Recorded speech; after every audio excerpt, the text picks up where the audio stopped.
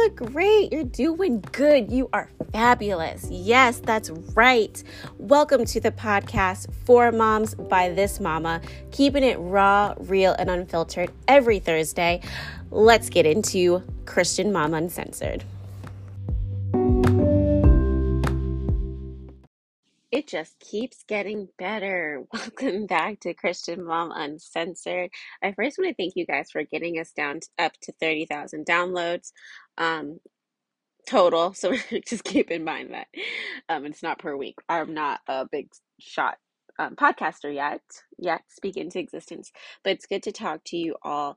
I wanted to talk about I have a couple of questions for you all. My first question is, do you know how like all over social media in like specifically TikTok, everyone talks about how women in the fall just go crazy. Like it's 72 degrees. There's this one that's going around where it's like 72 degrees, and then all of a sudden, pull out the sweaters and you roll out your pumpkins and you decorate your porch. I don't know what has happened to me, you guys. I was literally preaching to the choir that summer's not over. And I'm literally looking at my tree in my front yard right now.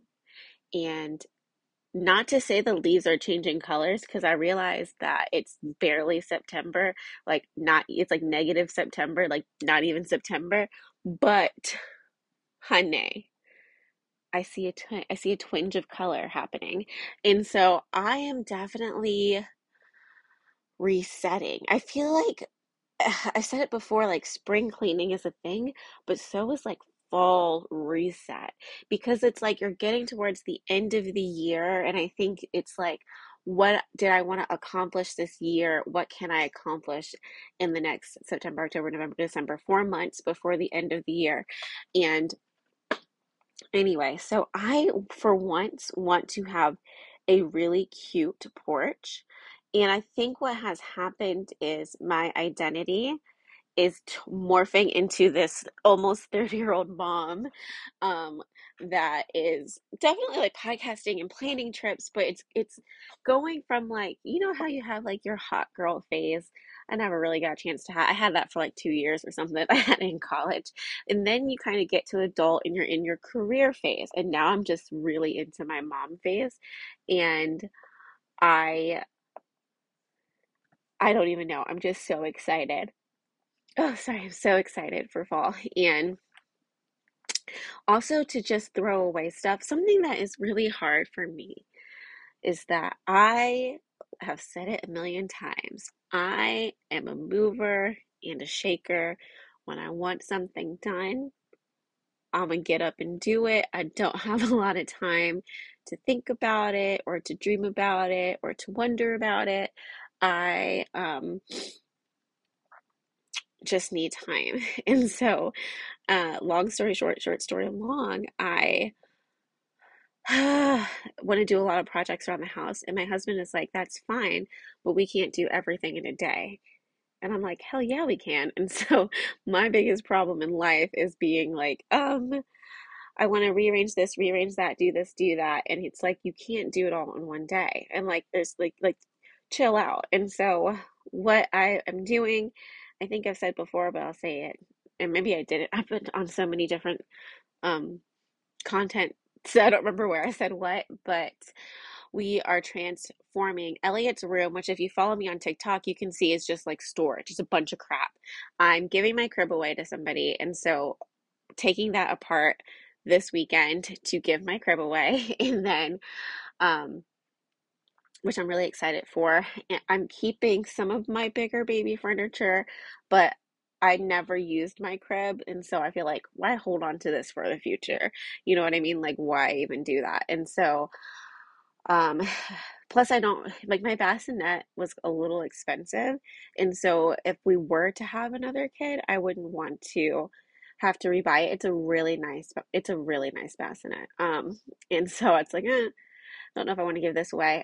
If I would for sure sell it because it's very lightly used, but I'm not quite there yet. And so I'll move it into my room for now or something. And I'm doing the couch covers, making my couch go from gray to red, which sounds weird, but the mood is going to be I am setting my house so that I can transition between the seasons and I only have to do it twice a year. So my color scheme is like we have a blue gray wall, we have a gray couch, our floor is gray. I have a rug on top of our floor. This is the living room that's like cream and blue. And then I have curtains that are like pink and blue, like pink and like tealish color. And so it's like bright. Well, it's not that bright in here. I could brighten it up. But in the spring, I pull out like my pink, white, blue curtains, and then that's what I did this spring to like make it brighter. And I have like these spring kind of pictures hanging up. In the fall and the winter, you can buy these couch covers, by the way. And I'll probably buy one for next season too and change it. I'm getting really sick of just looking at gray floor, gray couch, kind of gray wall. And so I'm changing it to red. Yeah, I'm changing it to red and changing my throw pillows and putting my coffee table back downstairs and like redesigning my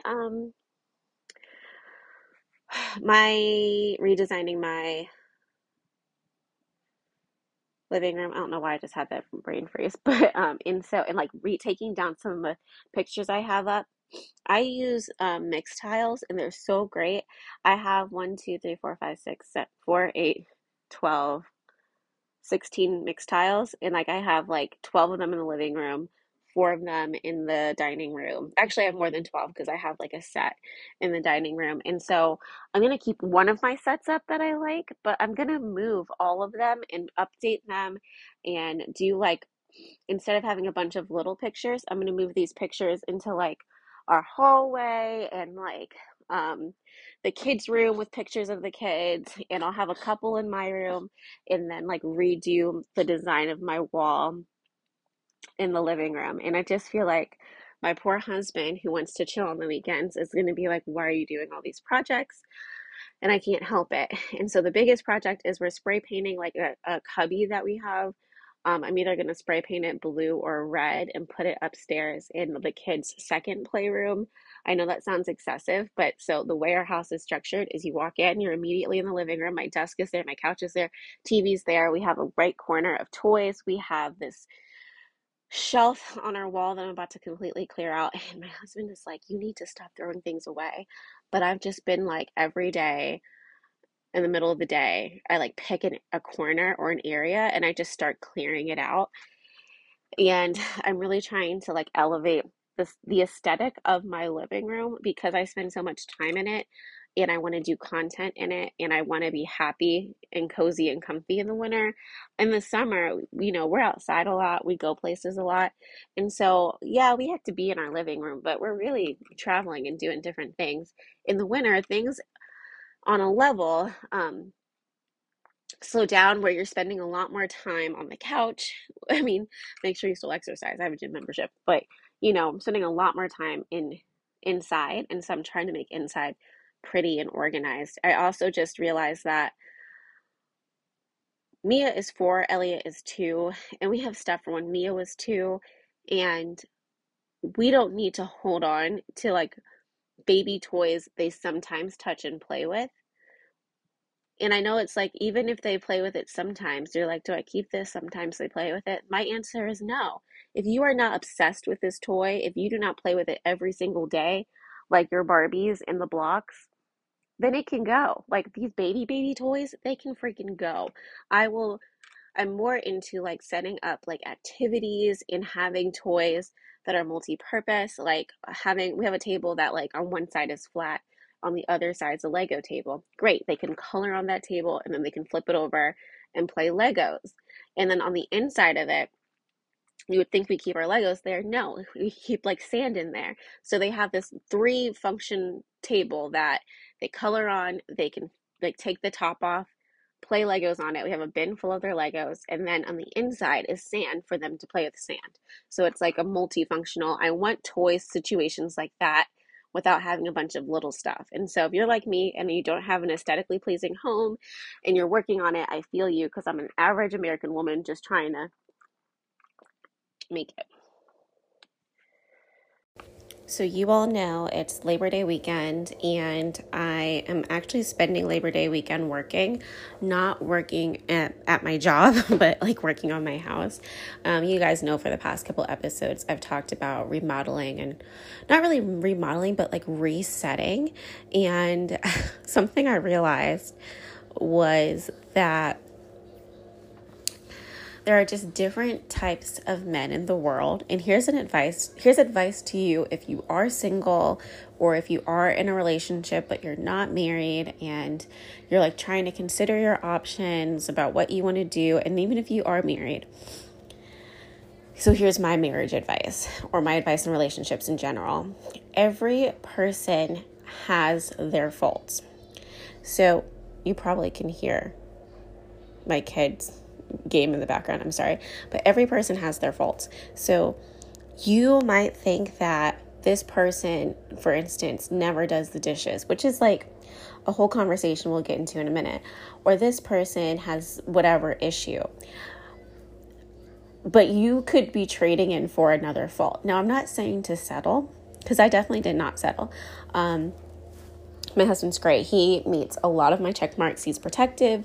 He loves very fiercely. He's super loyal, but he can like be slow to move. And I'm a quick mover. Like I lived in New York. Now I lived in New York as a kid, but I feel like where you live as a kid still has an effect on who you are as a person. Like I'm a fast talker, fast walker. I like to get to the point. It's a very northern, East Coast kind of thing, where I noticed, for instance, when we went on vacation to the South, and I've been saying I want to move to the South, what I would have to adjust is that people just talk slower and life just goes by slower, which is great. And it's probably better, right, compared to like the rat race of the East Coast. But anyway, and so I think that like when you're picking a partner, there's always going to be things that both of you have to work on. Remember, you're not perfect either. And like for me, because I am so quick, I can be quick to say something and like hurt feelings. The other thing I kind of do/don't do is our communication styles are very different, to the point where men are such fixers. And I think here's the thing about it though. As women, a lot of times we want someone to talk to. And whenever we have a problem, if you have a partner, they often want to fix it. Unless you have a different partner that has a different way of doing things. And I think that it's a cop-out to just say men are fixers, right? There's a lot of relationship experts that will say men are fixers, so that's what they're doing. That is great. There are things I do in my relationships with people, with myself, with my husband, where I have to check myself against my natural instincts or my natural response, because I'm human. So if I am stressed out or freaking out, my husband wants to say, it'll be okay. And I think that's because early on in our relationship, I told him, listen, when I'm upset, I don't need you to fix things. I need you to tell me it'll be okay. And so he took note, and then he started telling me it'll be okay. The problem is he does not have a pre-written response for when I say it won't be okay because of this, or this, or because of possibly this, or this. And then he gets stuck. So he's like, okay, so then he tries to fix it because I just told him it won't be okay. And it's because my pre-written response that I originally had at the beginning of our relationship doesn't work in more serious scenarios. But anyway, moving on from there, if I were to give advice to people who are looking to get married, who are in a relationship and considering marriage, who are, in the dating world, the first thing I'm going to say is nobody's perfect. We all have baggage. However, you have to make sure their baggage isn't too heavy for you to hold. Like in my arms, as a mom, I can carry a lot of stuff. I can carry an infant car seat, a diaper bag, Mia's backpack. On my other shoulder, I can probably carry 3 grocery bags. And as long as the door is open before I pick all of that up, I can walk through the door. That's my max. And that is the max. And so I just want to remind you of that. And just remember, everyone has stories, and I don't know what I'm trying to tell y'all about your marriage and relationship. The point is that I think sometimes people, because we live in a world of instant gratification and of social media where we see picture perfect moments and picture perfect families and picture perfect bodies and picture perfect relationships, it can become very hard to be realistic when it comes to relationships because you think it's supposed to be a certain way. And again, I'm saying this as somebody who's coming from a relationship where there are so many areas of fulfillment for me, where I don't believe I settled, where I have always kind of selected who I wanted to be with. But also, I understand that relationships take work. And so if you get to a point where it's hard, it doesn't mean that you're not meant to be together. Sometimes you have to grow together. I will say though, what do you do if the other person's not willing to change or to grow? That's when you have to get serious with them. And because it's also not fair to you to put in all the work. And I've been in places like that, relationship-wise and friendship-wise, where you realize you're putting in all the work. And I had this conversation with my husband recently where I can't put in more work than anyone else anymore. And so friendship-wise, relationship-wise, I've been taking the very good girl Christian approach of always check in on everybody, always make sure everyone's okay, always, be the person who's there to listen. And that's not a bad thing. But when you don't get that in return, it can kind of feel, exhausting, or like you're not appreciated. And so for me, as the friend that checks in on everybody, as the wife that checks in on my husband, and as the person who's like, hey, how are you doing? Just checking in to see how you are. I'm that person. And I'm not saying I won't be that person. But if our relationship is silent for months or weeks and it takes me to reach out to you every single time, that's not going to work for me, because now I have some things to tell y'all. My life's just getting more complicated. And so I need everyone in my life to sort of step up. And I think that's okay. And I think that you have phases where you have more to give and you have phases where you have less to give. And as friends, every relationship isn't it's never a 50-50 relationship ever. It's always, sometimes it's 50-50. Sometimes it's 20-80. Sometimes, it's 30-70 or whatever. It's whoever has it in them at the time. And so anyway, long story short, short story long, when it comes to relationships, I don't know if any of this is making sense. I think that people tend to cut and run instead of working through a problem. Perhaps look and see if that's a problem you can fix. Now, for me, I would leave if cheating ever occurred. That's not something I am personally willing to grow from. I think it would bring about too many insecurities. I know people who have been in relationships where they cheated on each other and they're together now and they're being faithful and that works for them. That's not something I could accept. So choose what your boundaries are, but just because there's an issue or a roadblock doesn't mean that you're not going to have a beautiful fairy tale relationship. People change over time. And I think that the person you marry on the day that you get of your wedding, there's so many parts of that person that are going to stay the same. And there's so many parts of that person that are going to change, because life experiences change you, and they ground you and they shift your perspective. And so being willing to adapt to the changes, and also you're going to change too. Your goals may change, your dreams may change. That's where it becomes tricky. And not to say there's so many things about Ethan that I married him 5 years ago. There's so many things about him that are the same. There's so many things that, he still needs me to kind of help him pick out good professional clothes if he's going to an interview. And that's fine. He grew up a farm boy. He lived in, sweatpants and whatever. He played sports and lived on a farm, so dress up's not his thing. He's still going to always want Chinese food if he is having a hard week or a hard day, because that's his comfort food. He's always going to, when he's cranky, he is always going to say he's fine. And I know that he wants me to not press him at that time. But, he definitely had different goals than when we got married. He's also more, realistic. He has 2 kids and a wife. before he was willing to take some bigger chances that now maybe he's not. And I'm the chance taker, and every relationship needs one and the other. And so I used to be very, maybe not really, like more submissive to the point where like, I want to just do whatever you say. And I have such a strong voice now. Not to say that I don't respect my husband. I think that it gets tricky when you talk to like Christian women about being a Christian wife and like biblically submit to your husbands and the definition of that. That's a whole conversation that is not meant for this episode of this podcast. But to me, in our relationship, the way it works is there are certain things in my life that I have autonomy over. And there are things in his life he has autonomy over. Then there's a part where our lives are together, our home, our kids, our jobs even. Like we can't just quit our jobs tomorrow. It would have to be a conversation. And so in terms of like what I'm going to wear out or if I should buy this new thing for me or not, same for him. If he should buy this new game, he doesn't have to consult with me. If I want to buy this new bag, if I got the money, I don't have to consult with him.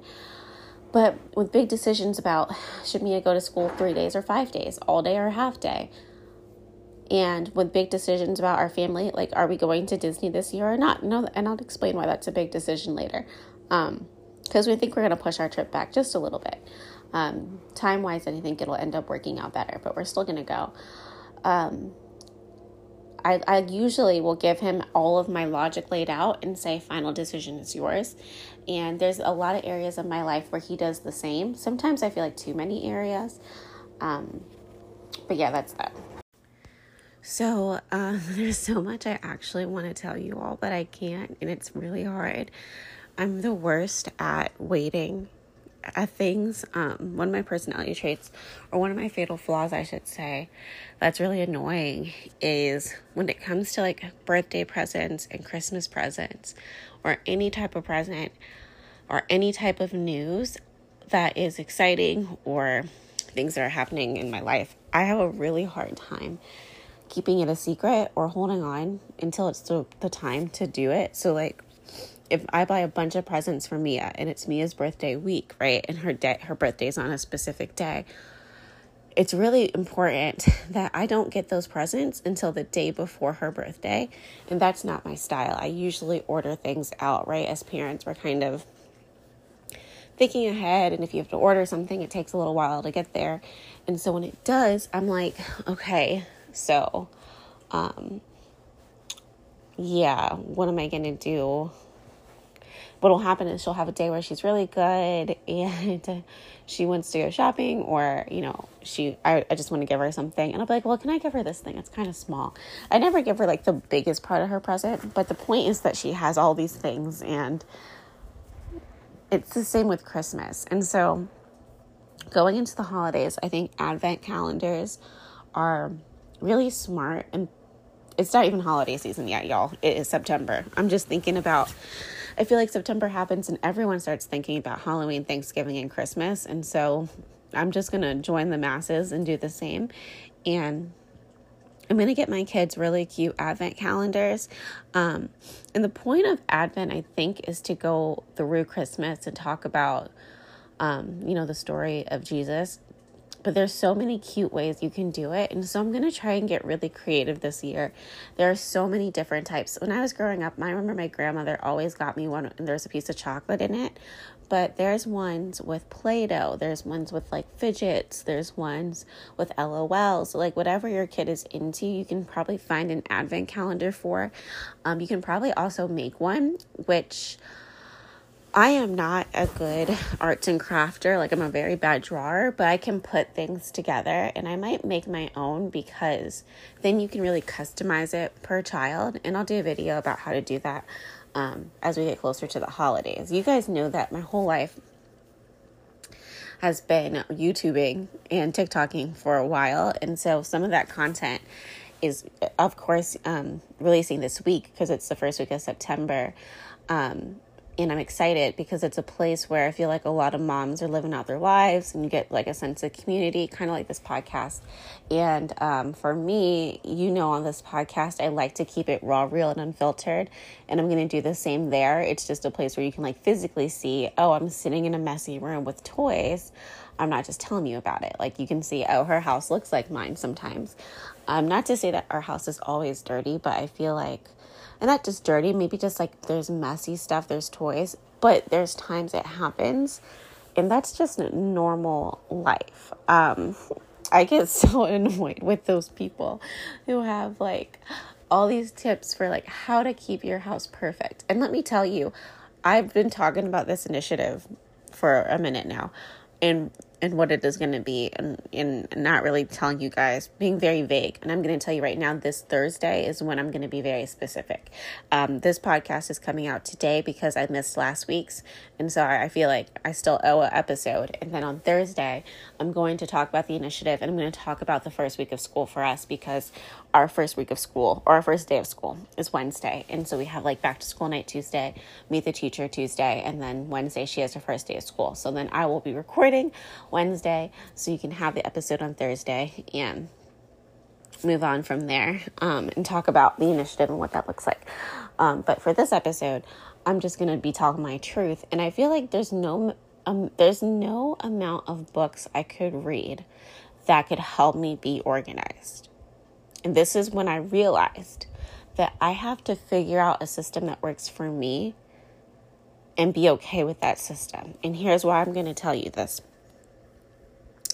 For people who have one child, and I had like a dysfunctional house as with one child. I mean, like I wasn't perfectly organized.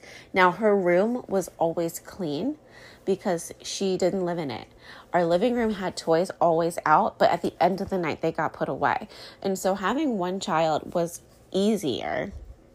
Looking back, it didn't feel like it at the time, but now that I have two, having one child was definitely, as I watched my other child roll around on the monitor, was definitely easier because the cleanup times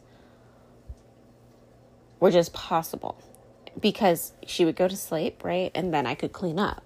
Or she would nap and I could clean up. And you're just a little bit more free. With two, especially a child that's not really napping, she's 4, and I don't force her to nap every single day. It really depends on what time did she go to bed last night? What was her quality of sleep? Did she wake up a lot?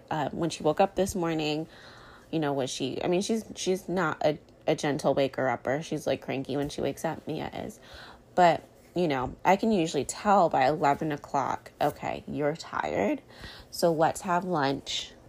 Let's hang out and let's have some quiet time and get you to take a nap. And now, of course, because she's 4, she wants to force me not to give her a nap or not to make her take a nap because she wants to play. And the reason why I don't make her a nap is because what happens is if she doesn't take a nap, she can kind of go to bed earlier. She does kind of go to bed earlier. She sleeps I feel like she sleeps not better, but she'll go to bed, without a fight if she doesn't nap. And then, my son is waking up. He can smell that I'm not in the room or something. He is such a boy. Okay, there he goes. But the reason why I don't make her nap is because a lot of times I'm wearing 2 hats or 3 hats or 5 hats.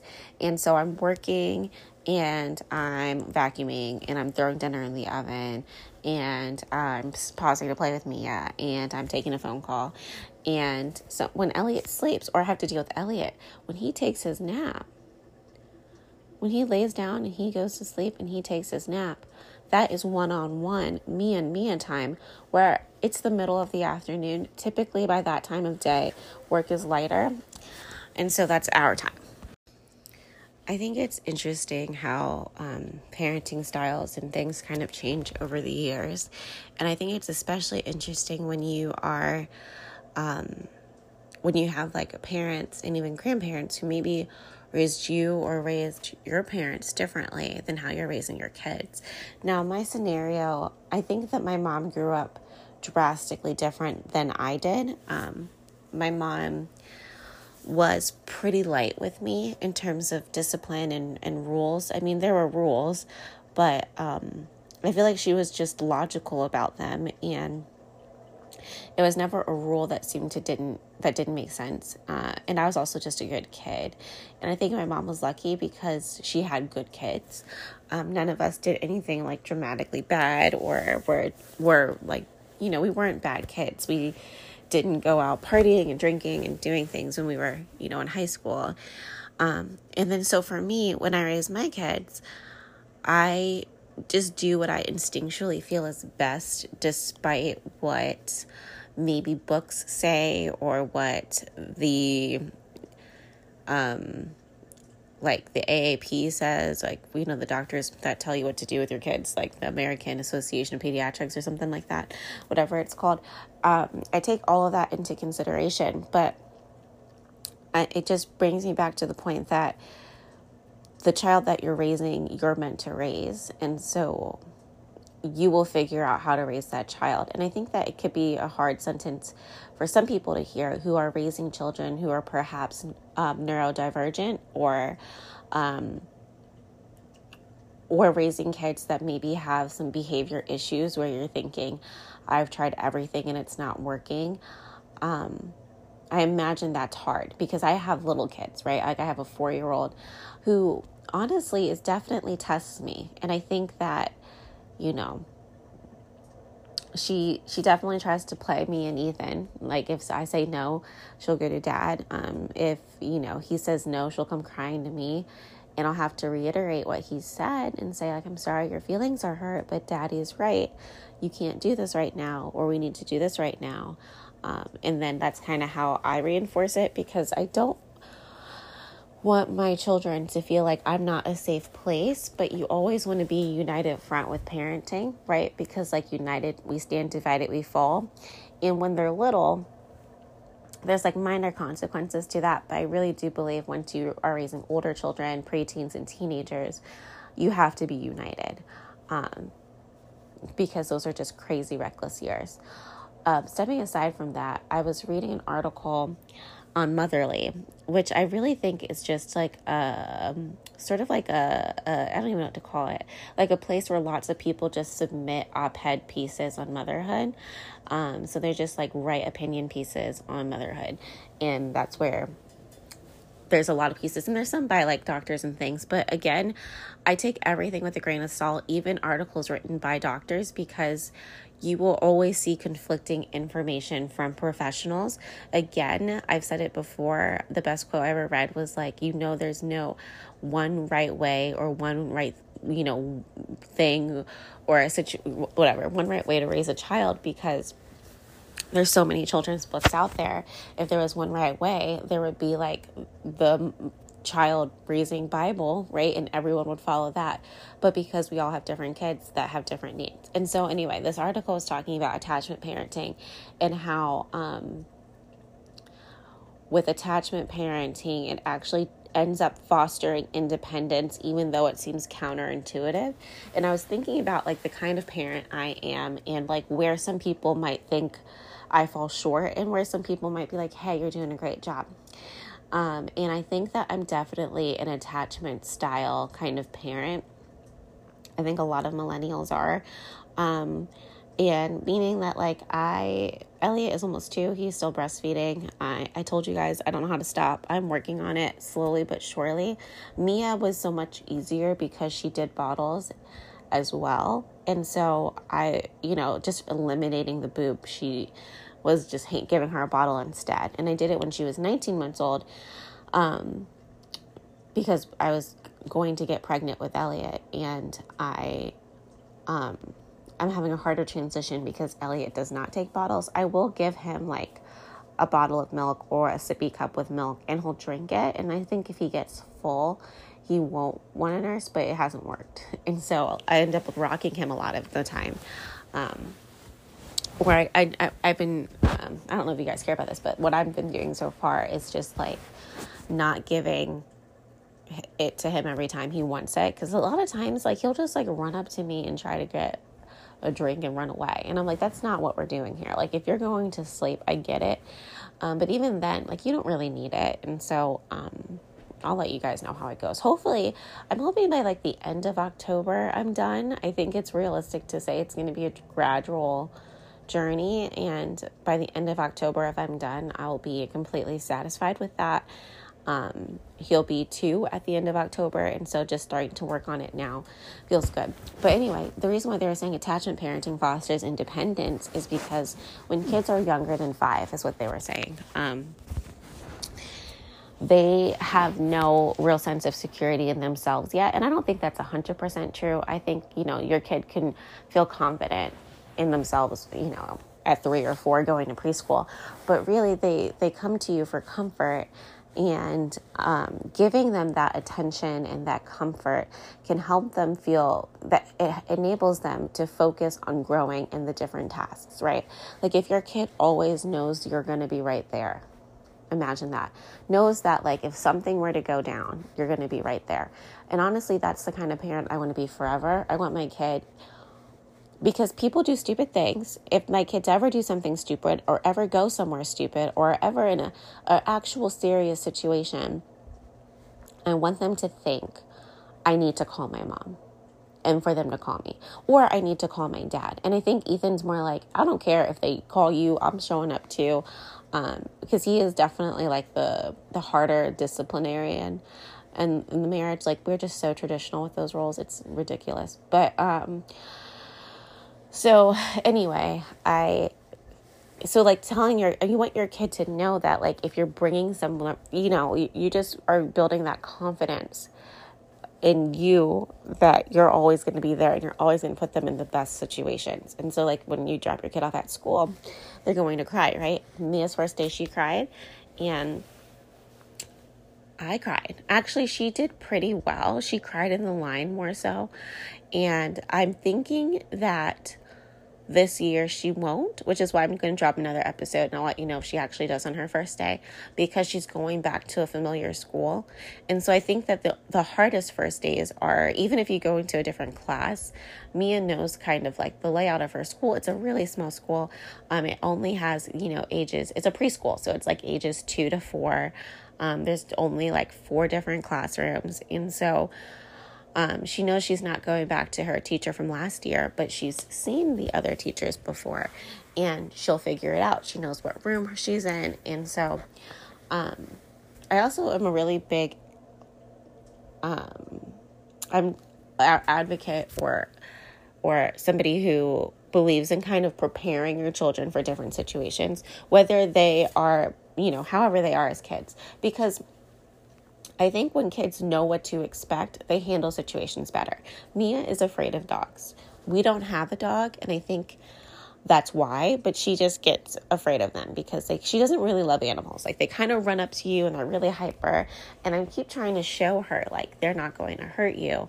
But for instance, my aunt has 2 big dogs, and Mia is very afraid of them. And so she does not want to go over to her house because she's afraid of the dogs. And so I'm not making her go this weekend, also because I'm tired and have stuff to do. Otherwise we would go. But just giving her that reinforcement, like, hey, I'm not going to put you in a situation where this dog's going to hurt you. They just want to say hi and give you attention. And I think she'll warm up over time. I'm not getting a dog to change this. I would like to get a dog when we move in a couple years, when my kids are a little bit older, a little bit more independent. Like, let me get my actual children potty trained before I potty train a puppy. It's just going to be a little bit easier in my life.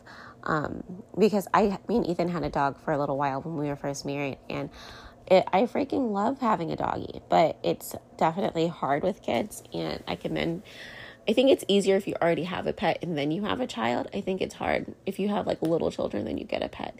Not to say it's not doable. It's just not doable for me. And that brings me to another point about capacity. I think oftentimes in motherhood, we compare ourselves to other moms, right?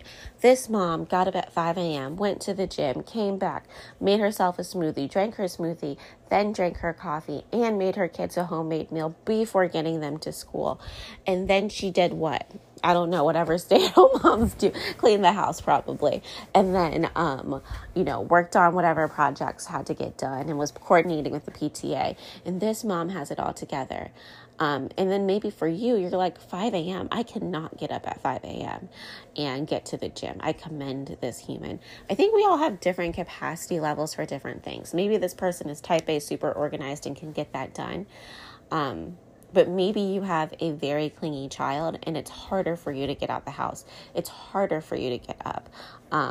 Your house isn't perfect, but you're always the one to stop and listen to your kid. We all have different capacities and needs. Do you hear my child? Oh my goodness. Every time I get up, he gets up. So I'm going to get him up for the day because it's now been an hour of me trying to get out of bed. Let me get him. So I was talking about attachment parenting, and literally throughout that whole conversation, Elliot kept waking up. I'm recording in the morning, and he literally can sense I'm leaving the room, and he would be asleep and just wasn't working out. But I wanted to read something to you that I saw Milky Mama's post. I saw Milky Mama's posted because I felt like it was really relatable, and I'm going to share with you. Of course, raw, real, unfiltered, right? My take and my experience with all of these feelings. And so here is what it says. In our society, a mother suffers guilt no matter what she does. If she's on top of her kids, making sure everything's okay, she's called a helicopter mom. And if she lets them run around as she sits on the side talking to a friend, she's neglectful. If she prefers cooking from scratch and organic everything, her kids are going to go crazy on junk food when they go to someone else's house. And if she feeds them donuts and muffins for breakfast some mornings because she's in a rush or just because, then her kids are unhealthy. If she breastfeeds and doesn't produce enough milk and her baby isn't thriving, then she's a failure. But when she adds formula, she's more of a failure for not giving her baby all breast milk. If she stays home with her kids, she should be working. How can her family financially keep up? But if she's working, she's met with they're only little ones. If she hasn't lost the postpartum weight, gosh, she let herself go. But if she did, wow, she must not eat, spend hours working out, and neglect her children. In a society that knows everything and places too many expectations on moms, if you listen to everyone else, you're always going to fall short. So don't listen and stop feeling bad for your choices. Throw those internalized, unrealistic expectations away and do what's best for you and your family. It's called your family for a reason. Besides, if you love your children and you try, you're a good mom. And so I feel like, one, we all need to hear that no matter how good of a day we're doing. And I'm sure that one of you is crying right now listening to the podcast because I was crying reading this because it's true. And I will tell you where I feel like I have fallen short lately. And I want to share some things with you guys, and I will just give me one more week, okay? I feel like because I'm at the job I'm at, I failed. I'm at a place where a lot of my family has worked and has made very good lives for themselves. In the same kind of vein, I've made a pretty good life for myself, but it's not my heart's passion, right? It's not what gets me up in the morning and sets my soul on fire. This podcast is. My YouTube is. Being able to reach out to moms and really connect with people is where I thrive. I'm an extrovert, and so I'm a shy extrovert, but I really do my best and feel my best when I am with other people, and I'm able to really commiserate with other people, which is why this podcast does some good for me, because I feel like I hope that you're a mom or a person on the other side of this, and you're getting a glimpse into motherhood, or you're getting a glimpse into the life of a normal freaking person who's doing her best to be a good person every day and be a good mom, and society makes that really hard for us. To be a stay-at-home mom, I can imagine how hard that can be, because your sole purpose is your children. And I am not a stay-at-home mom. I'm a work-from-home mom, 90% of the time. And I feel like I've lost myself in motherhood. And in a way, I'm throwing myself into it with this podcast and with some of my content. But in a way, I'm also kind of claiming myself back, doing the same thing. I was an actress before I was ever married and had kids. I think I'm good at public speaking. And so being able to do that has really helped me. But I was at this indoor playground the other day, and literally yesterday, and I took the kids because it was, Saturday morning, and I felt bad because during the week I had to tell Mia 1 minute a lot. And there's all of these videos on TikTok that make you feel like garbage because they're like, you tell your kid 1 minute and then one day they won't ask for you or something dramatic and sad like that. And I feel like those videos are helpful for the people that need it and harmful for the people that don't. If it were up to me, I wouldn't tell my child 1 minute, but the house has to function. And so this idiotic idea that we should never have our children wait for us, that we should give our children all of our undivided attention is so freaking unrealistic. Unless you have a maid and a personal chef and you're freaking rich, it's unrealistic. If I had a housekeeper come every single day, then I would very rarely have to tell my child 1 minute, except for when it comes to work.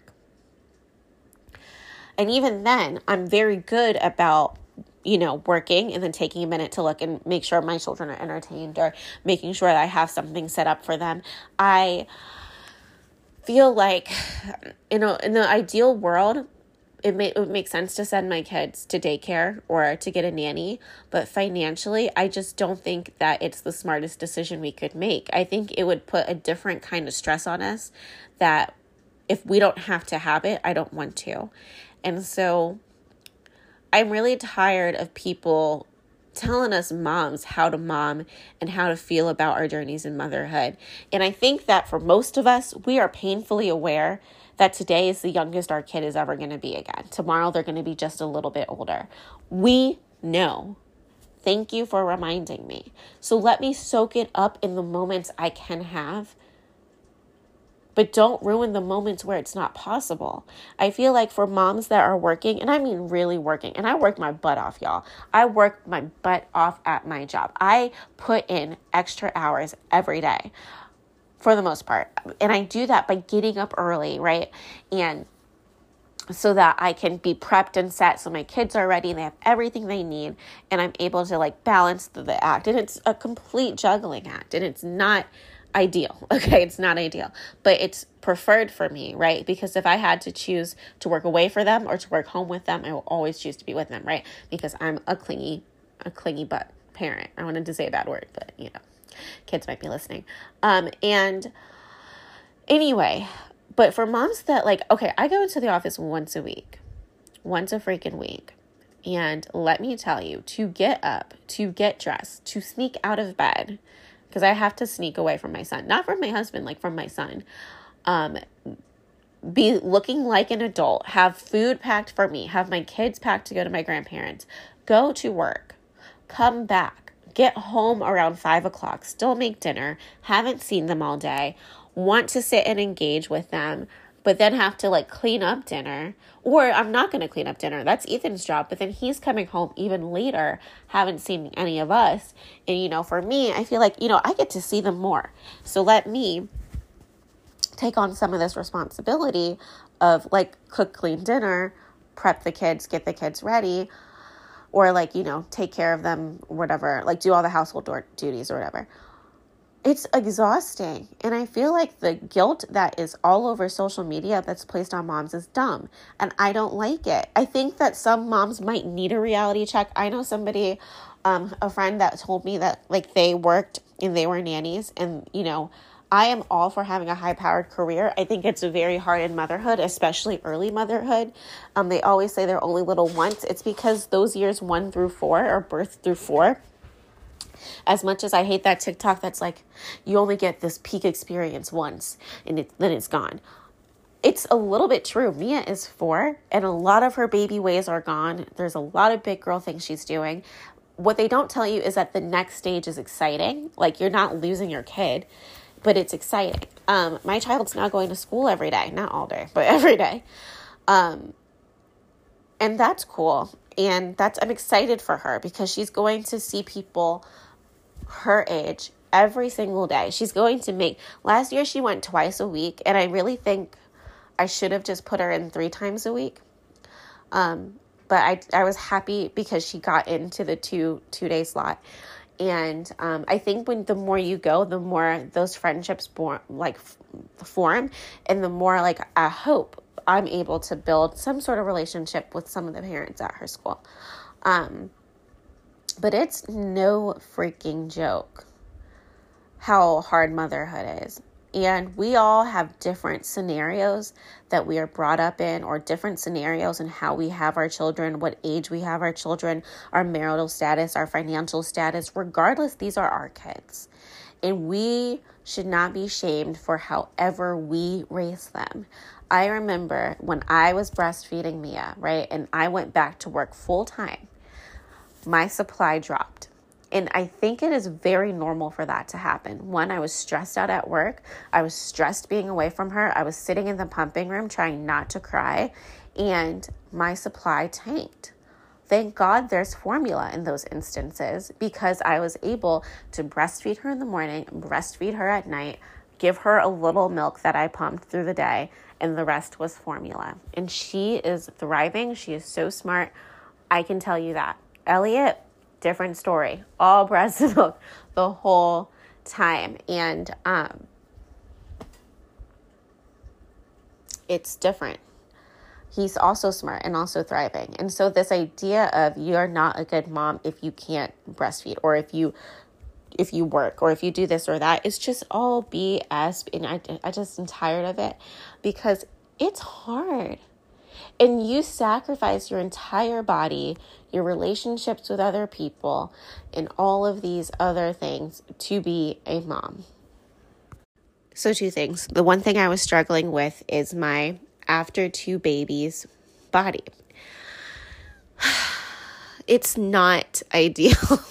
It is not Kim Kardashian or any other celebrity who's had kids. I don't look like J-Lo.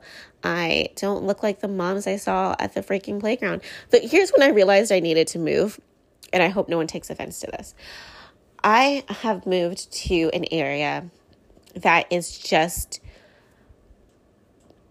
many people are just not like-minded, I'll say, where I am very free, very accepting of everyone, very loving and open, very much let Jesus judge, I'm gonna love. That's my motto.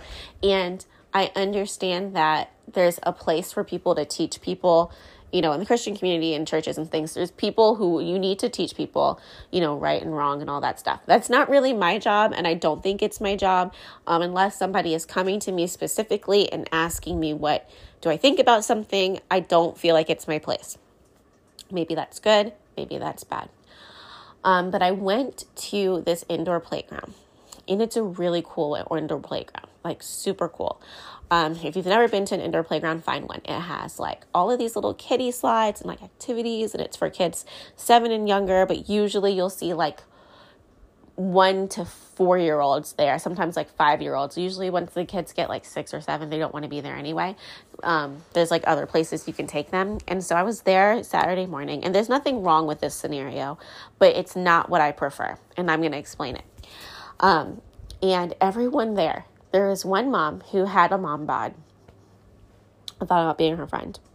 But I was tired, and my husband was there, and my kids were there, so I just stuck with them. Stuck with my original crew. Everyone else was tall, skinny, and blonde. All of the children were blonde. My children are white presenting for the most part. If you don't know what I look like, I'm not white. You can check my Instagram if this is you're welcome to the podcast. Nothing is wrong with this at all. Nothing is wrong with this scenario. But what I have found issue with is, and nothing bad, it was a fine day. Everyone was nice. I was talking to this other mom. She was great. Nothing was wrong in this scenario. It was a great day, a great place. But it's hard because the area that I live in, that's what everyone looks like for the most part. And so when I see a person of color, whether they are like black or Latin descent, or even if they're like, I said Latin descent, or even if they're like Asian, I get very excited to see somebody else that's like an other in our community. And I want my children to grow up seeing people from many different walks of life. I grew up seeing people who were from many different walks of life. I'm talking about like people who were Muslim, people who were Jewish, people who were, Asian, people who were Latinx or Hispanic, people who were black. I mean, obviously people who are black because it's my family. And so, and in my experience growing up, because of my exposure to different cultures and different races, I kind of just have general respect for everyone. And I dated, around the rainbow. That sounds bad, but I mean, I dated like 5 people probably in my whole life, so it's not that bad. And I was a good girl, like good girl with most of these guys. So I having that experience, one, I went and had dinner in like an authentic like Asian household. I went and met, this man. He was actually from Mexican. He was actually from Mexico. So he was Mexican. So I'm saying that because that's what he actually is. And because his family is from Mexico, and saw their family and their culture. And, they didn't really question me and like my, I don't mean that to my face. And I just want my children to be around different people. And I think it's hard when you're in like a homogenous society anywhere. And I would be very uncomfortable. And if I lived in an all Black community as well, because if you haven't noticed, I don't fit in. I am one of those Black girls that people made fun of for being white. I am one of those Black girls that like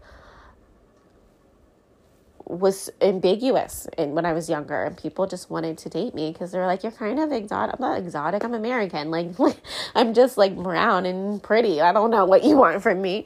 And so I have been looking at areas to live in. And the thing that's kind of bad is we've been here for a minute now, going into year 3 next year. And so I'm getting comfortable, right? Like I know where all my things are. I know where my Starbucks is. I know where my Target is. Everything is getting comfortable. But I'm reminded, and I even drove through a neighborhood the other day and thought I could buy one of these houses because they were gorgeous.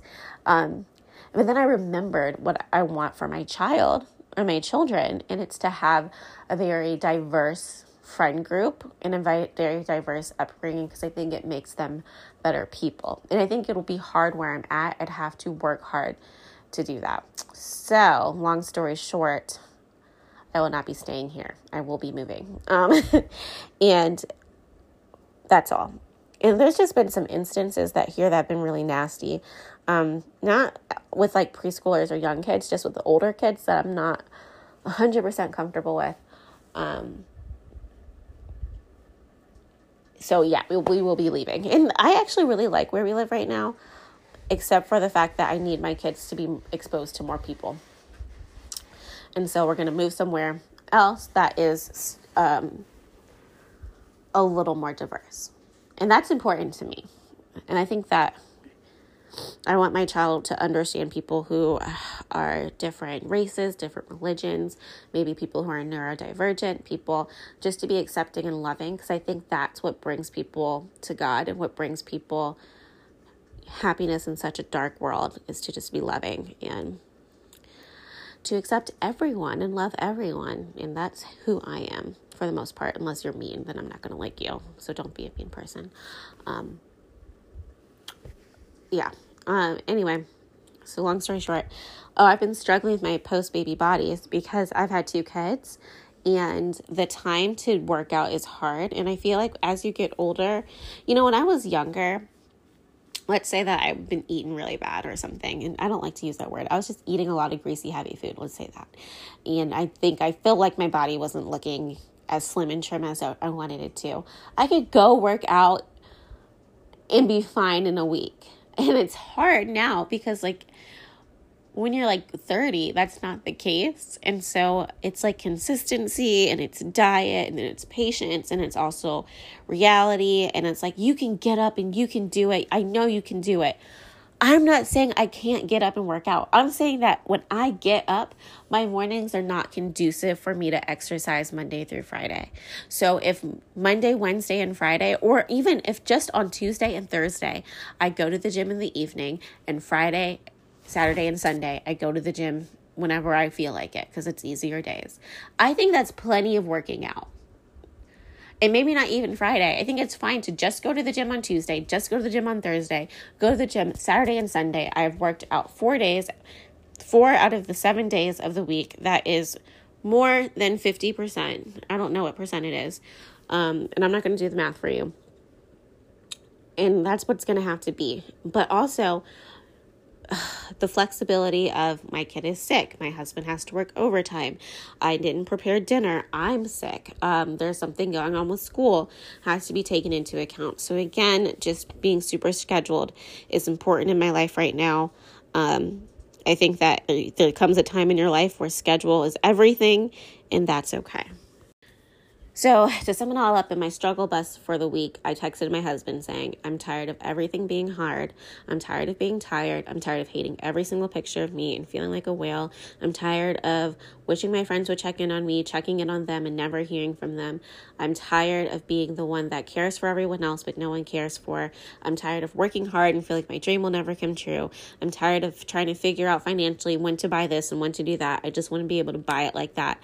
I'm tired of striving for a dream and wondering if I'll ever make it. And I think that this is very, very common for people who are 3, 4, 5 years into a dream.